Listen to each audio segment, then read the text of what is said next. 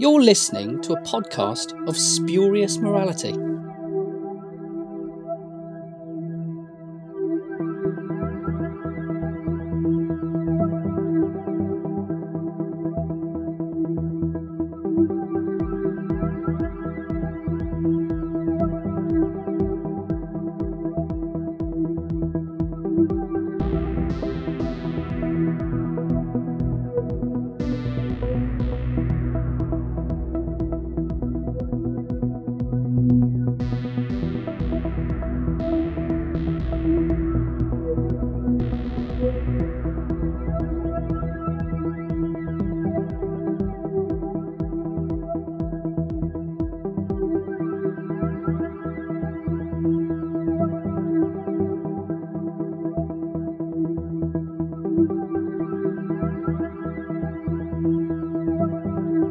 Hello and welcome to a podcast of spurious morality. I'm Johnstone and I'm joined this week by Jimmy. Hello. And newcomer Gareth. Hi there. So welcome to the Spurious Podcast. The Spodcast. Everyone else calls it Spodcast. I've got to remember to sort of keep up with that. It's like the rest of the group are like, it's the Spodcast. I keep calling it the Spurious Podcast. It's not. So after that little ramble, we'll get started. We are this week looking at the Companion Chronicles from Big Finish, which ran for quite a long time. They had a good decade, I think, didn't they? And it's sort of up in the air whether we're going to get any more or not. I think it's been kind of hinted that maybe not. But we're going to have a sort of jolly good look at them. So your spoiler warning for this week is the Companion Chronicles. We might sort of delve into some linking main range territory or whatever, but I think we're going to be pretty consistent with what we talk about. So I'm going to throw a fairly tricky question at you both just to get us started. So Jimmy, you go first. What's your favourite Companion Chronicle? It's a tough choice to narrow it down to one because there are so many good ones, but I'd have to pick, if I can pick a trilogy instead of an individual story, then it's got to be the Oliver Harper trilogy. To pick them more specifically, just one of the three, it's too hard. I love them all. That is fair enough. What about you, Gareth? Well, it's another trilogy since we're allowed trilogies. I'm going to go with Sarah Kingdom. And specifically, I feel like the best one is Home Truths. It's just a really scary, well-told hour that really adds to your understanding of a companion who really wasn't in it very much. So you could be justified in looking at that and thinking, well, you know, you're not going to get much more out of her, but it really does. That's a very, very excellent choice, actually. I think you've probably sort of picked the two strongest sets of stories from the whole range. So that's it. We can pack up and go home. So it's been lovely having you both on. Thank you. It was all worth.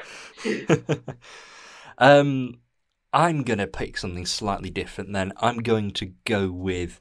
It's another companion that got comparatively little screen time, actually. But The Last Post with Liz Shaw, which I think was Caroline John's last one, if I remember correctly. I heard that again yesterday.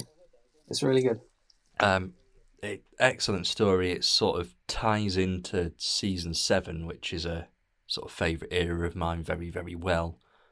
And kind of, it sort of turns the season into an ongoing storyline that maybe it wasn't so much on TV.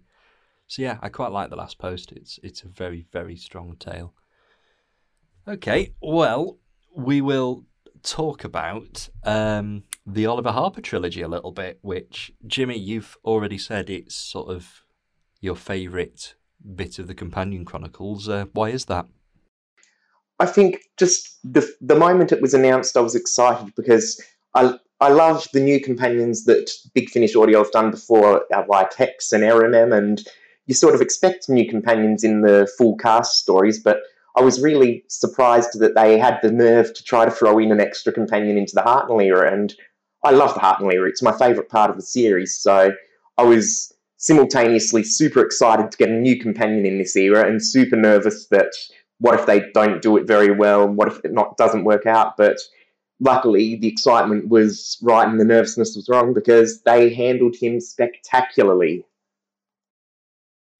Yeah, and it was, you could argue perhaps, a character, a companion that only really would work in the Companion Chronicles format, just because you've got a lot of internalizing and that kind of thing. That, you know, he's hiding something, and you're sort of led to believe it's one thing, and it turns out to be something completely different. And I think maybe sort of that very intimate Companion Chronicles format actually really, really works well with that. Yeah, definitely. They definitely did such a good job with his storyline, and it was also a perfect example of striking the balance between being true to the era of the show at the time and the present, because obviously his storyline is very true to what was going on in the 60s, but obviously would never have been on screen on a telly back in that era. And so they've handled it with a modern sensibility, but they've still portrayed the era sort of accurately to how it really was. And I think they struck that balance just so well with him, and it's made him such an interesting and such a likeable character for me. And I'd say that was something that Big Finish has sort of excelled at quite a few times, but I'd definitely sort of argue, and I assume you'd agree, that this is the strongest example of that, the kind of, you know, one era with the sensibilities of another. Absolutely. I mean, he became my favourite audio companion, even with only 3 stories. I think the one and only problem I have is that they killed him off so soon, and that they didn't leave a gap that they could introduce more stories later, because I think I would have loved to hear more from him. And he was always in the trilogy. He was the secondary voice, and it was primarily Peter Purvis's Stephen that was the main character. But if he could have continued, I would have loved to have had a story where he was the main voice and we got into his perspective a bit more, and Stephen was the guest character rather than the main. That would have been an interesting way to take it. Gareth, you've listened to it sort of in the last couple of weeks, haven't you? Yeah. What are your thoughts? Well, it's brilliant. And mostly I know Tom Allen as Pip Bin from Bleak Expectations, so I always have to kind of consciously disentangle him from that. I don't know if you've heard Bleak Expectations. It's amazing. It's the funniest thing. It's just very Dickens, obviously. Anyway, you were saying about it's a shame he gets killed off, and it is, certainly, but it seemed to me this time listening to it that the point of the trilogy was Stephen very much coming to terms with the fact that everything's not as hopeless as he thinks it is. By which I mean, at the start of the second and the third stories, Stephen is in a really kind of fatalistic mood. Both those stories sort of do that narrative device where you start at a point where everything's so perilous they're probably going to croak, and then we kind of fill in the backstory. But it seemed after both stories that was kind of a theme. And with the third one, like Stephen kind of feeling like everything's hopeless. And there are references, obviously, to Dalek Master Plan and all the people he's lost and all of the toll that's taken on him. And the kind of the ending of... I always forget that it's the first wave, isn't it? I always get the title wrong because it's called The First Wave and it's the third story. Anyway, Stephen is basically ready to completely give up at the end of that. And apologies if I'm remembering this wrong. It was about a week ago. Oliver kind of, well, we've said he gets killed off. He basically leaps into the fray in a kind of, it's not hopeless, we can do something way. And it seemed to me that his character was there to kind of spur Stephen on a bit and sort of say, well, you've lost people, but that doesn't mean everything's completely hopeless and you can't try anymore. And, it's ironic because obviously the person teaching him this does actually die. But, yeah, that's kind of what I took away from it. And I thought that was incredible. And Simon Guerrier is great at finding a kind of character reason to put a story in somewhere.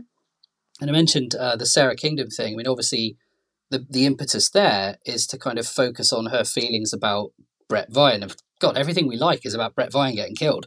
But it's the same sort of thing. He kind of finds a reason, something the character needs to kind of figure out to themselves that they didn't have a chance to on screen. So, I think they're both great examples of that. Yeah, it's some of the strongest character work Big Finish have ever done. I think it's sort of fair to say and easy to argue. I think as well, it is such a unique trilogy. I mean, Big Finish have done loads of trilogies. Only a few in the Companion Chronicles, really. I've not heard them all. There's still some I've got to go to. Companion Chronicles, for me, fall into that lovely category of I've still got some Doctor Who to listen to at some point. But when I got to the start of this trilogy, when I heard the first story, which I'm being very bad and I can't remember the name of, wasn't Cold Equations, was it? That was the second. The Perpetual Bond was Perpetual first. Bond, thank you. When I heard the Perpetual Bond, I'd been listening to all of the Companion Chronicles in order up till that point.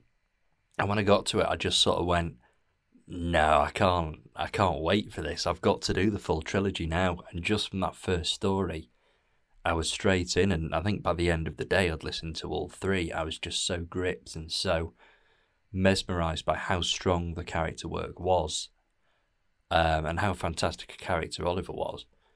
And yeah, I'd love to see more of the same thing, because while there are three very fantastic stories in that trilogy, above anything else, it is a character study.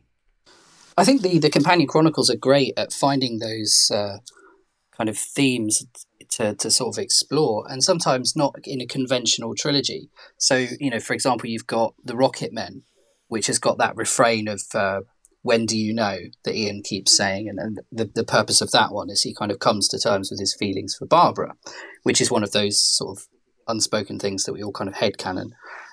Later on, there's Return of the Rocket Men, which I think was a different writer. I think maybe the first one was John Dorney, possibly the second one was Matt Fitton. And again, you've got that when do you know thing. And they repurposed that for Stephen. So then that's more a, when should I leave the TARDIS kind of thing. And we got, another adventure, but in the fourth Doctor adventure, so not even a Companion Chronicle, with the Requiem for the Rocket Man, where Leela is kind of asking the same question. And it's a great kind of excuse to sort of dig in and come back to ideas later on in stories, not necessarily sequentially as well. Like you were saying, you really like The Last Post. There's a tremendous feeling with those Carol and John stories of sort of trying to reconcile the fact that she doesn't work for UNIT anymore, which I guess is the sort of bugbear for that character.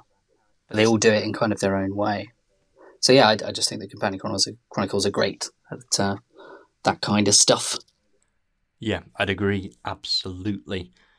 I'm very, very glad, sort of moving on a little bit here, I'm very glad that obviously originally the sort of mission of the Companion Chronicles was to give us stories from the four Doctors, the four classic Doctors that at the time Big Finish didn't have. So first, second, third and fourth. And it very, very quickly kind of expanded on that. I think it was the third series. All of a sudden we were getting stories from other Doctors with characters that were appearing in full cast stories as well. And it still gave us the opportunity to approach those companions and characters in different ways and sort of get more of a look into the head than TV or even full cast audio would give you. So it really carried that character focus along and gave us something extra and different. Because when you think about it, when you think Companion Chronicles, you don't think, oh, a Nissa story or an Ace story or something like that, or even a Bernice Summerfield story. But the fact that all of these characters got the same treatment is really what made the range special, and I think perhaps it lost something by kind of losing that focus toward the end of its run. Would you say that's a fair thing to say, either of you? I think definitely that it was a great idea to do stuff for the later Doctors that they could do in full cast, and I think the best example for it for me is probably my favourite non-First Doctor era Companion Chronicle, Perry in the Piscon Paradox, and there they did such a good job of handling how she was in her time with the Fifth Doctor, how she was in her time with the Sixth, how she might have ended up after she left the Doctor, and I think they blended it all together so well, and that story really benefits from repeated listenings. And if they hadn't gone for the later Doctors, that never would have happened. And so while I love the first and second Doctor Companion Chronicles particularly, and some of the third, that's still one of my favourites. Just to leap in, I agree that the mission statement of the Companion Chronicles did kind of expand. So yeah, it was sort of focusing on the Doctors we don't have, and I really like the way that it's sort of the fact that you could only have a companion and another actor. I don't know if maybe there was sometimes a third actor, but generally that was it. As they expanded, it seemed to force the writers to come up with kind of reasons why the story was being told in this way. Not just, character sits down and unspools a tale at somebody. They would really find ways to sort of make it interesting. So, for example, you've got Solitaire, which is, technically speaking, not really a companion chronicle. It's a two-hander. So you've got India Fisher and David Bailey, and the only other voice in it is India Fisher, sort of doing a funny voice. And all of that is sort of canon. That's just an adventure happening right there. And it's incredible. The story is just so finessed and well worked out. But anyway, it's great that there's a sort of different focus for it. The Scorchies is kind of the same, in that everything that's happening is Katie Manning and another actor whose name I can't remember. All the voices could be happening there and then. But then you've got stuff like Ringpool World, which really focuses on the kind of narrative device of the fact that somebody's telling a story. And you can feel Paul Mars really going for it. And oh God, I hope I've got that right. And it is Paul Mars. He's got yes. Hey, thank you. Excellent. And he's got a character there who's a novelizer, whose job it is to just hound people and record their life story. And, that's very funny in and of itself. But towards the end of the story, it sort of shifts tenses and they start trying to figure out what's going to happen. And the last act of the story happens in future tense. So it never even happens. It's all just Turlough kind of figuring out what's going to happen and laying it out before us, and then just hoping he's going to get there, all while kind of intrinsically telling us a story about Turlough feeling very untrustworthy. So I love that aspect of it. And another one, the Mahogany Murderers, of course. I mean, you've got Jago and Lightfoot basically down the pub telling each other about this adventure they've both had, but from different perspectives. And it's so good. I mean, it almost goes without saying. Of course it's good. They made 13 and a bit series of drama out of it, but it's hilarious. But yeah, it's just a chat down the pub. And at one point, Lightfoot is doing voices and Jago kind of in that David Tennant Donna way is kind of like, oh, don't do that, because he doesn't think he's very good. I mean, it's just, they find these ways to do it. And I agree that towards the end of the range, I mean, it's, just opinion, but they sort of shifted away from that. And nowadays, to the extent that it's still going on, maybe it isn't anymore. That would be sad. It seems to be a slightly more traditional kind of first Doctor, second Doctor, tell you a tale kind of thing. And I think that's a shame. I think the kind of weirdness of the Companion Chronicles was something you only got in the Companion Chronicles. And I wish they'd carry on. I think the other thing that that brought up for me was the story of the companions after the Doctor, like you were saying, in how some stories it's during, like with the Scorchies and the Mahogany Murderers being set up for Jago and Lightfoot. But one thing I really liked was hearing about the companions after they've left. And for me, the two particular releases that they did that well is Frostfire, the very first Companion Chronicle, and hearing Vicky stuck in ancient times and how she's coping with life there. And that was such a great way to start the range off and to show that it isn't just an excuse to show stories with the earlier Doctors. It is actually doing something with the characters. And another one would probably be the Zoe's memory sort of arc all the way through Fear of the Daleks, Echoes of Grey, Memory Cheats, Uncertainty Principle, and Second Chances, because by the end, that was more about what's going on with Zoe and how she's coping with having lost her memories and what's going on in her time and what people want with her. And the stories with the second Doctor become almost secondary, and yet it still does a brilliant job of characterising her and showing us her perspective and her life.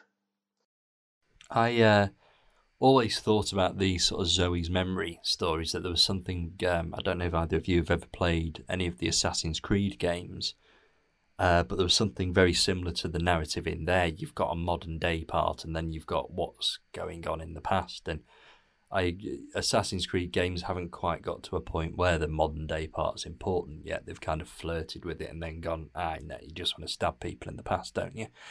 But the Zoe's memory arc kind of follows the same format, and it is very interesting to hear you say, I've not got all the way to the end of it yet, I've still got a few to go, but it's very interesting to hear you say that it does reach a point where the modern day stuff, to an extent, becomes more important. I'm looking forward to getting to that. I think that's a very brilliant idea. Just to go back to the after the Doctor stuff, there's a great Stephen story told over multiple ones. I mean, we were saying earlier about sort of trilogies that kind of come and go, and obviously Zoe's another example of that. But towards the end of the range, before it moved into box sets, there's one about Stephen kind of after the Savages, and that kind of, I think 2/3 of it maybe are in that first Doctor box set, which is an incredible bunch. And that really highlights something else that's great about the Companion Chronicles, which is Peter Purvis's Doctor voice, which in those stories is just, there's no part of my brain that struggles to differentiate these as two completely separate characters. And he can hold scenes as the two characters just effortlessly, and he really builds somebody out of that. And that's another little sort of joy of the range, which you also get, by the way, I mean, completely off topic, but the Target audiobooks, it's great hearing different readers kind of attack the characters in their own weird and wonderful little ways. But the Companion Chronicles are obviously full of all of these, not impersonations, but kind of digging into how they feel about that character and how it sounds. But yeah, the Stephen one is incredible, and it kind of ends feeding into, first of all, the Oliver Harper thing, I'm pretty sure, kind of loosely as a callback, but also the 10th Planet. I mean, it's, just an incredible trilogy of stories, an unofficial trilogy that comes and goes. One thing I do find about the sort of Companions in the Future stories is that they do seem to be very bleak in a lot of cases. There's a Leela trilogy where, as far as I can tell, this is the oldest that we've ever encountered Leela. So this is after the Time War and all of those monstrosities. And she just seems to be there and dying and alone, and it's all a bit grim. From what I can gather, the Stephen one goes into some dark territory as well. I've not quite reached that stage yet. The Zoe one's quite dark. I'm just sort of thinking, do the Companion Chronicles, do they take characters into too dark a territory sometimes? Can it get a little bit grim, these sort of companions after the Doctor? It's very easy to sort of turn around and go, they left the Doctor and their life was miserable because they'd had this amazing experience travelling through time and space, and the ghosts of that still haunt them, and lots of horrible things happen because the Doctor wasn't there to save them. Do the Companion Chronicles get too dark? Jimmy, I'll ask you first.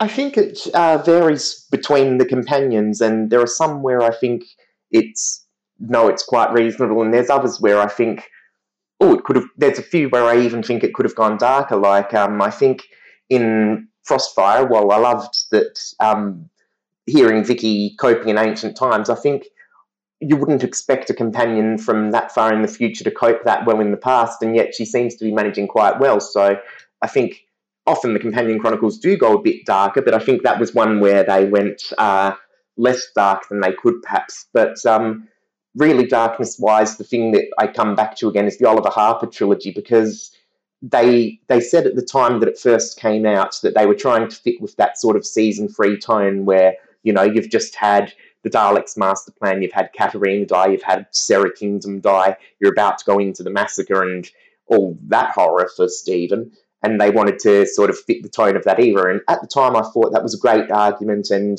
I sort of accepted that Oliver got killed off. But in hindsight, they've done another Companion Chronicle in one of the box sets. I'm struggling to remember the author, but it was the Varden invasion of Mirth, and it was just a typical, story. It was quite, not very dark, and yet it was the Vardens after they've killed Oliver, and Stephen doesn't seem to even remember or care, and so that sort of made me think, oh, they didn't have to go as dark as they did with Oliver. They made the argument about fitting into the era, but they're not fitting into it here in a sort of follow-up. And so, yeah, that was the one time the Companion Chronicles were a bit too dark for me, like killing off one of the first and earliest canonically gay companions, and just, offering him to fit the tone, supposedly. That sort of sat a bit wrong with me. And Gareth, any thoughts?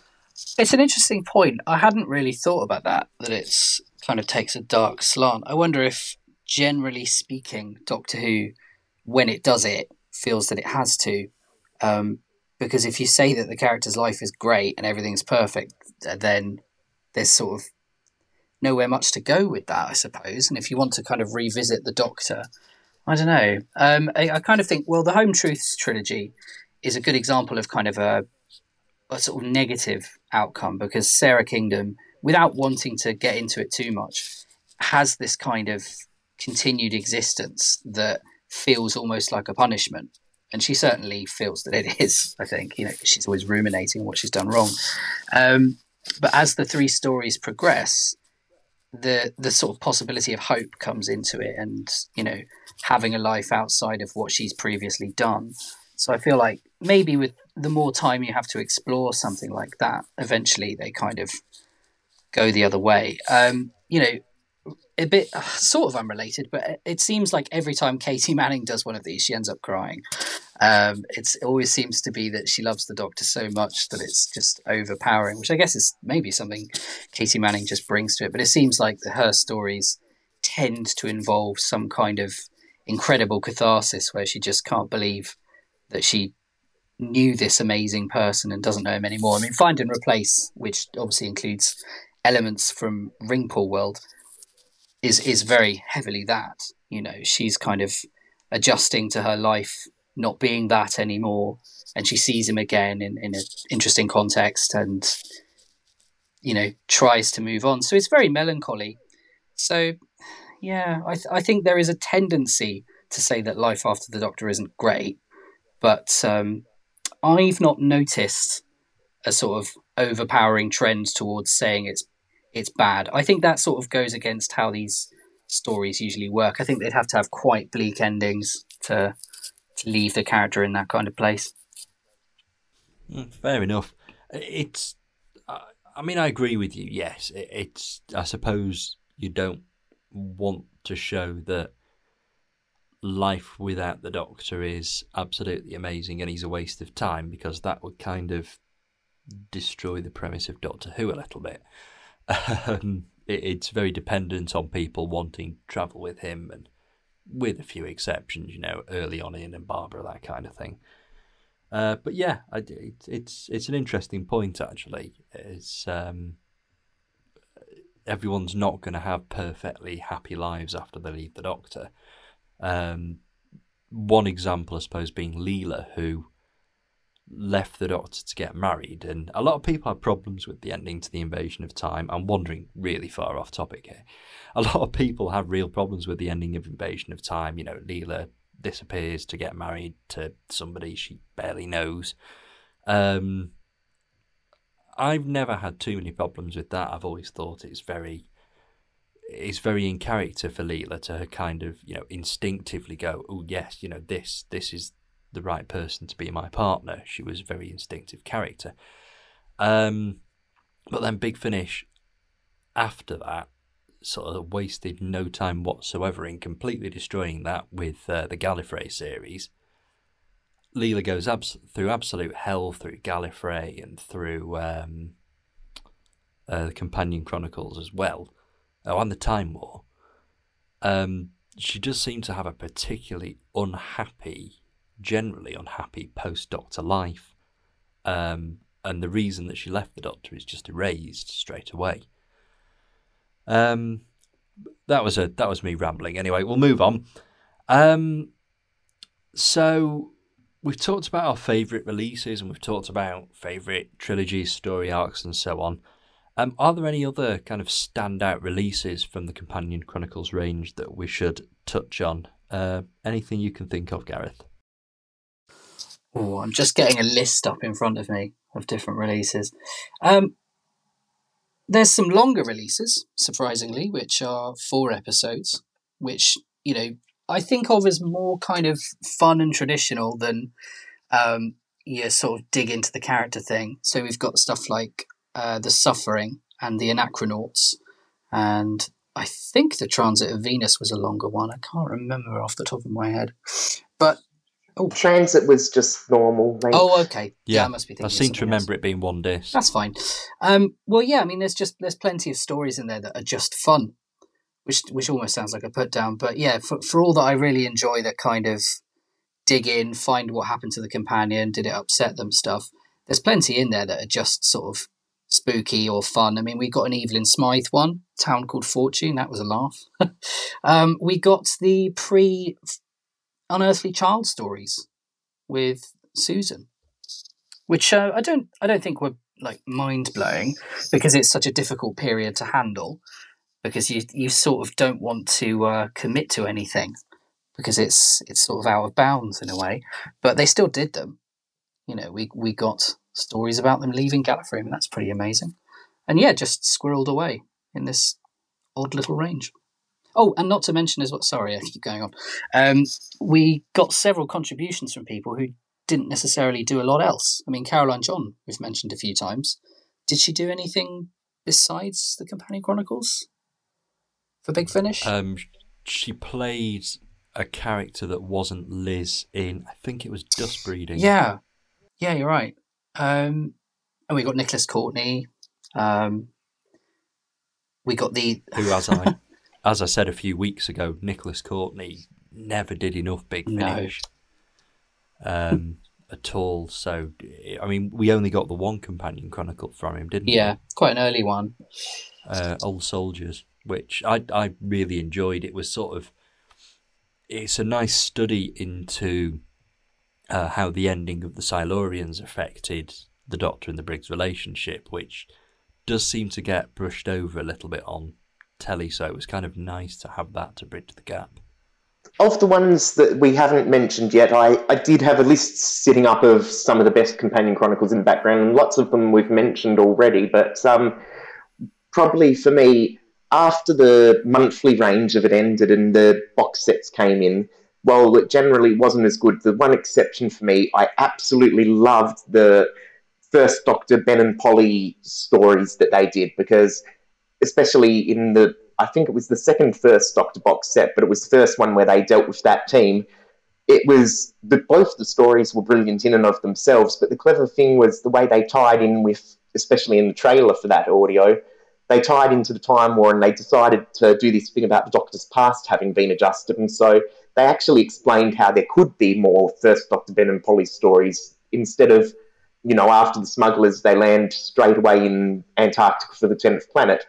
History's changed and they can now have more stories, and I'm so glad they did that, because it was such a short-lived team and they've made them really work well together, and it's just a shame that the actor who played the new version of Ben has quit, because I would have loved to have more stories with that team.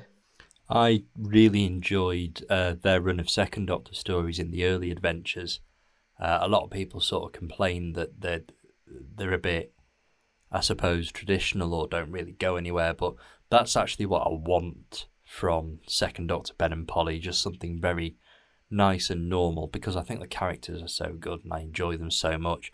So I like the idea that there can be more Ben and Polly with the First Doctor, and I hope that Big Finish managed to find a way to do that soon, really. The real unfortunate thing with it was that they seemed to be starting up a new arc, because in the next box set they had a story with the First Doctor Ben and Polly, and at the end, spoiler alert if you haven't heard it, they actually introduced a new companion. So it was no longer going to be just the First Doctor Ben and Polly. They now have this companion who's an 8-year-old boy who time experiments or something have aged him and he's really old now. He's actually played by David Warner, and he joins them in the TARDIS at the end. And so I was really looking forward to more stories with this new dynamic and this interesting new character. But then, of course, the actor who played Ben quit, and now it looks like they'll probably never end up following up on it, which is a real shame for me, because that was such a clever idea to not only expand their era with the First Doctor, but even shove in a new companion, and such an interesting one too. I think you just sort of brought up the point of discontinued storylines. I mean, I do hope they managed to continue that one. I've not got to those stories yet, but it sounds excellent. But the Sarah Kingdom trilogy ended on a sort of very upbeat note, really, didn't it? Sort of the TARDIS arrived and she got into it. And as far as I'm aware, that's never been followed up on. They did sort of hint at a follow-up. In that story, The Five Companions, where they expand the Five Doctors and have the Fifth Doctor run into his old First Doctor era companions, and they did have her in that, and she sort of seems to imply that, I forget the details, it's been way too long since I listened to that story, but it seems to imply that she met a future version of the Doctor, but she didn't end up travelling with him, or it didn't end up working, and because the Fifth Doctor was surprised to see her, it obviously has to be a Doctor after him. But yeah, they haven't really dropped any hints or done anything with it since, and I think Jean Marsh is no longer doing them. I think she's retired, so I assume it'll never get followed up on, and that's a pity, but I suppose that's something for the fanfic writers now, because she could have ended up with any Doctor from the 6th right through to the 13th or beyond. I suppose the other thing is, you could argue that it's actually definitely after the 10th Doctor, because in Dalek Universe, the 10th Doctor still believes Sarah to be dead. Oh, I haven't heard Dalek Universe yet. I've been meaning to get around to it, but I haven't heard the new companion Anya's stories with the 4th Doctor even yet, so I'm way behind on my listening there, but it certainly sounds like that's a great new era of stories as well. I won't spoil it too much for you then, but Sarah Kingdom's death it sort of felt very strongly through a good chunk of Dalek Universe. It sort of makes up quite a bit of the character work that's going on. But we'll leave that one there if you've not heard it. Just one other thing I wanted to chat about with something else that they kind of fit into the Companion Chronicle range quite a few times was tie-ins to other things going on at Big Finish. So they had a story set during the Hex arc, which was is it Project Nirvana? Yeah, that was the tie-in for that arc, and it was practically a full cast story though, because it had the Doctor and his 2 other companions from that era, and they did do a bit of narration, but it was basically a full cast story. But yeah, it was a brilliant one, but it didn't really feel like a Companion Chronicle as such. But they did a Ultimate Adventure one as well, didn't they? And a Key to Time one, a Key to Time one. The Key to Time one is actually my favourite bit of the Key to Time, because I wasn't crazy about the 3 main stories, but that one, it just has more focus, because it's a Companion Chronicle, you're stuck with these 2 people. But there was also a Jamie one set during the City of Spires trilogy. The 6th Doctor, yeah. Yes. So the kind of older Jamie.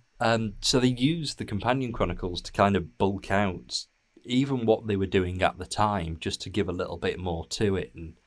And what do you guys sort of think of that, using the Companion Chronicles to kind of supplement, in most of these cases, the monthly range? Jimmy, you go first. I think it worked pretty well. I'm glad they didn't do it too often, and that usually the Companion Chronicles stood on their own, but the times they did do it, like you say, the older Jamie from the 6th Doctor arc, and the 7th Doctor, the tie into the Black TARDIS trilogy, every time they did it well, but I'm glad the range stood on its own for the most part. What about you, Gareth? I think it's pretty seamless with how they work. So if they're often dipping into a character arc that we didn't have time to explore on screen, so how did the character feel about this, that, and the other, then saying what happened to this character when they were over there to the left during this monthly range adventure is really not that different. So I was quite happy that they were able to do that. But yeah, I agree. It probably wouldn't have been great to do it too often, because you kind of don't want to tell people all the time, if you want to understand or enjoy this, you need to go over there and listen to that other thing. It's not really fair. So yeah, I think they did it sort of just the right amount. Yeah, I'd agree. It was a nice sort of bonus thing to do, maybe. I mean, I suppose they did it once a year, once every couple of years, around the time they were doing it. But yeah, whenever I go back to listen to any of those stories now, I do fit the Companion Chronicle in. I make a point of sort of squeezing it in there and listening along to that. So the last thing before we sort of start to wrap up, we've talked about the best stories and we've talked about the best arcs and that kind of thing. But we've kind of touched on the fact that Companion Chronicles is it's a unique format. It uses narration in weird and wonderful ways. What would you say, if we haven't mentioned this already, what would you say are the best uses of that format, Jimmy? It's tough to say because they've done so many audios with Companion Chronicles, and so many of them were so good. But it's a struggle to think of just narrow it down to one. But always when they got in the heads of the past companions, I think they did a brilliant job always of handling how the companions recollected their past and how they felt about it. And so it's, too hard to narrow it down to just one. The range really excelled in that regard pretty much always. That's absolutely fair enough. What about you, Gareth? Well, on a similar note, I don't really think I can say here is the one Companion Chronicle that gets it across, because the thing that I love about them is that it varies. So I would probably be a little bit boring here because I've already mentioned them, but I would say sort of Mahogany Murderers, Ringpool World, maybe Home Truths as just examples of kind of the things that the range can do. And, maybe if they ever continue it, I don't know, maybe they could go more in that direction. That would be nice. But alas, probably not. Certainly wouldn't complain. I think we can all agree that it's a particularly strong range, though, and that it did produce some of the best Doctor Who there's ever been in any medium. There are some real gems in there, and I'm glad that I've still got a fair chunk of it left to listen to. I think I've got the last 2 series of when they did it monthly, plus the box sets, so I've got a good chunk to listen to, and I'm looking forward to kind of pushing on with that. We will move on to our regular last section of the podcast then, which is when I ask you guys what you've been listening to recently, outside of what we've discussed already. So it can be absolutely anything. It can be Big Finish, not Big Finish. Up until this point, everybody has said, I've been listening to Doctor Who Redacted. We've not got that anymore. You've not got that easy get out. So let's see what it is. Jimmy, what have you been listening to recently? I'm still getting up to date on the 9th Doctor audios. I've finished the 3rd box set and started the 4th, and that's going well. And other than that, I've also been rewatching. I started the marathon ages ago of the 1st Doctor, and I got to... I was finding it hard to find motivation to write about it, but I've sort of secretly kept on watching it, and I've just almost finished season 2 now. I just finished The Chase the other day, and will probably finish The Time Meddler in the next couple of days, so that's been a great deal of fun as well. And we are planning to do Doctor Who season by season very soon, and I'm looking forward to talking to you about those very first seasons, the William Hartnell stuff, so... it might take a little while for those to arrive, but I'm looking forward to the season-by-season series that we're going to do. Excellent stuff. And Gareth, what about you? What have you been listening to recently? Not a heck of a lot of recent releases. I am up to date with the 9th Doctor Adventures, and the 3rd episode of the most recent set, Old Lang Syne, is incredible. Just a great story. Also, the most recent Out of Time. The first 2 releases in that range were just like treats, really, just total fun. But this 3rd one, Wink, really felt like a genuinely great script. It was like, we only got it kind of because of the pandemic, but it's just that is a really good addition to the range. The only other thing I would say is Target novelizations, because I still have millions of those to work through. I listened to The Trial of a Time Lord as audiobooks, and it doesn't massively improve, where it's got issues, but the readers inject so much into it. And Linda Bellingham reading The Mysterious Planet is just pure joy. So I would recommend that to anyone who even has seen The Trial of a Time Lord once. That would probably be enjoyable. I have to admit, I've not done many of the Targets at all. I've not really read that many of them, but I've certainly listened to very few of them on audio, and Trial is very, very high on the list of ones that I want to kind of get hold of and listen to, because I've heard that pretty much what you've just said, actually. It's the readers that make them. It's never going to be the most wonderful Doctor Who story ever. I do like Trial. I think Trial's a lot of fun. I think the good outweighs the bad with it, certainly. But yeah, I'm certainly looking forward to giving that a listen, which I will do soon. I think you've just encouraged me to get on with that, really. There's plenty of them that are genuinely great. I would dip into anything with William Russell for a start. William Russell could read the Yellow Pages, and I'd be hooked. That's how I got into listening to them. Just the Crusaders and the Daleks, just amazing books anyway. But so much extra is added just by the reading. Yeah, I've heard him do the Daleks. That was a particularly good one. I'd recommend that to absolutely anybody. Okay, well, we shall leave it there. So we have got more podcast for you next week, however. We are going to do our June releases summary next, where we look at Big Finish releases throughout June. I think we're going to get quite excited about Self-Defense, the War Master box set, which quite a few of us loved. So that's what we'll be doing next week. But for now, I shall say goodbye to Jimmy. Thanks for having me. It was great to talk about it. It's been great to talk Companion Chronicles with you. I know that it's a favourite of yours. And thanks to Gareth. Thank you. It was great to turn up and say that the Home Truths trilogy is real good. Because it is. I hope to do a spodcast. I got it right that time, spodcast. I hope to do a spodcast episode with you both again soon. But for now, it is goodbye. Thank you. Cheers. Thanks. Bye.